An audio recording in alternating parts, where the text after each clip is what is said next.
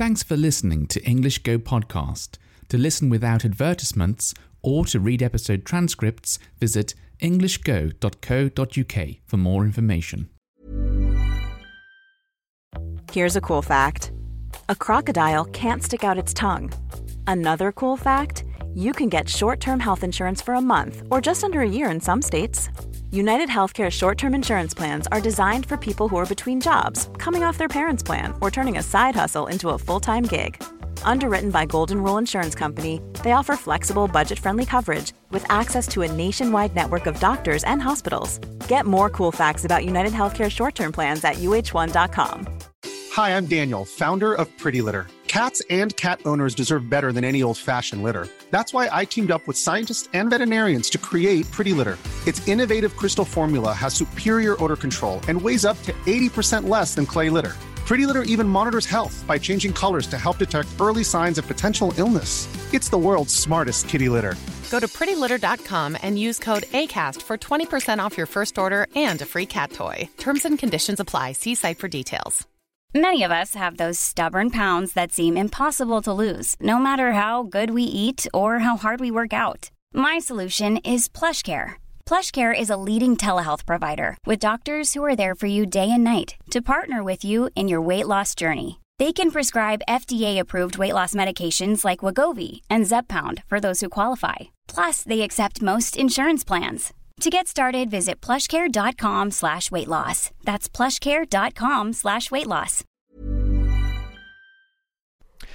Recently, I've had quite a few people get in touch with me and tell me how much they love my voice or how much they love my accent, which for me is very interesting to hear because I don't really like my voice so much, and I always think my accent could be a little better. But anyway, thank you ever so much for all of your kind comments. Now, I did listen back to some of my previous podcasts and especially listened to my accent. And I noticed that when I'm recording a podcast for you, my accent changes a little. I put more effort into making it clearer, into making it sound, what's the word? Like, more easy to understand. Making sure everything is pronounced correctly, or as correctly as I can pronounce it. But when I'm talking to friends, then I do notice my accent sort of becomes a little bit lazy and a little bit, like muddy, like not so clear, a little muffled. But I think this is something that many people do, or at least in England, people do this. There's something known as a telephone voice, and what it means is often when people answer the telephones, their accent will change. They'll put a bit more effort into the way they speak because it's a stranger and they don't know them and they want to be understood well. So they pick up the phone and they say, "Oh, hello," and it's a lot more sort of like a formal sounding, more precise, more accurate accent, and they call that their telephone voice, which is quite an interesting thing. I don't know if other countries have a telephone voice. Do you have a telephone voice? Do you answer the phone in a slightly different voice, trying to sound clearer? I don't know. But yeah, in England that is quite common, and I do tend to do that on this podcast, which is good for you. You get the best version of my accent, I think. Staying with the topic of my accent, someone asked me recently, very recently, what is your accent? Where do you live? What kind of accent do you have? And I have mentioned this before in a previous episode, but I haven't gone into it with too much detail. So I thought I might try and do that today. So my reply to this person was that I have lived... They said, is it a Manchester accent? Is it a Mancunian accent? And I said I had lived in Manchester for a few years, but that I was actually born in Birmingham or near Birmingham. But I don't actually have a Birmingham accent. I said my accent is more similar to a sort of London-style accent. And I was thinking about this the other day because I've been listening to a podcast where somebody is travelling all over the UK. They're travelling 1,000 miles by coach and bus, and they're talking to people and all different types of people all over the UK and listening to their opinions.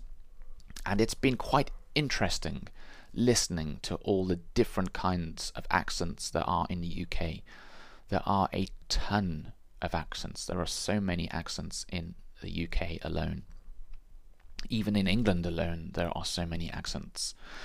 And some of them I really enjoyed listening to. Some of them, and like the words that were used and the way, the speech patterns, the differences in speech, not just accent, I thought were really interesting to listen to and sounded quite nice.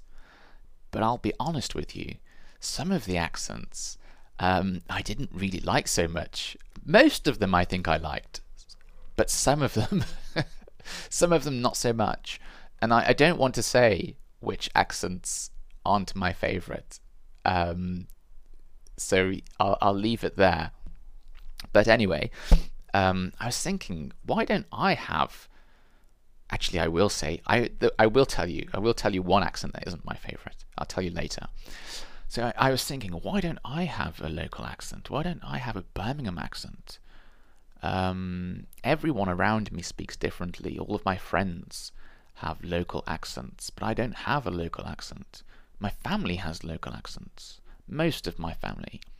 But my father's accent is a little different.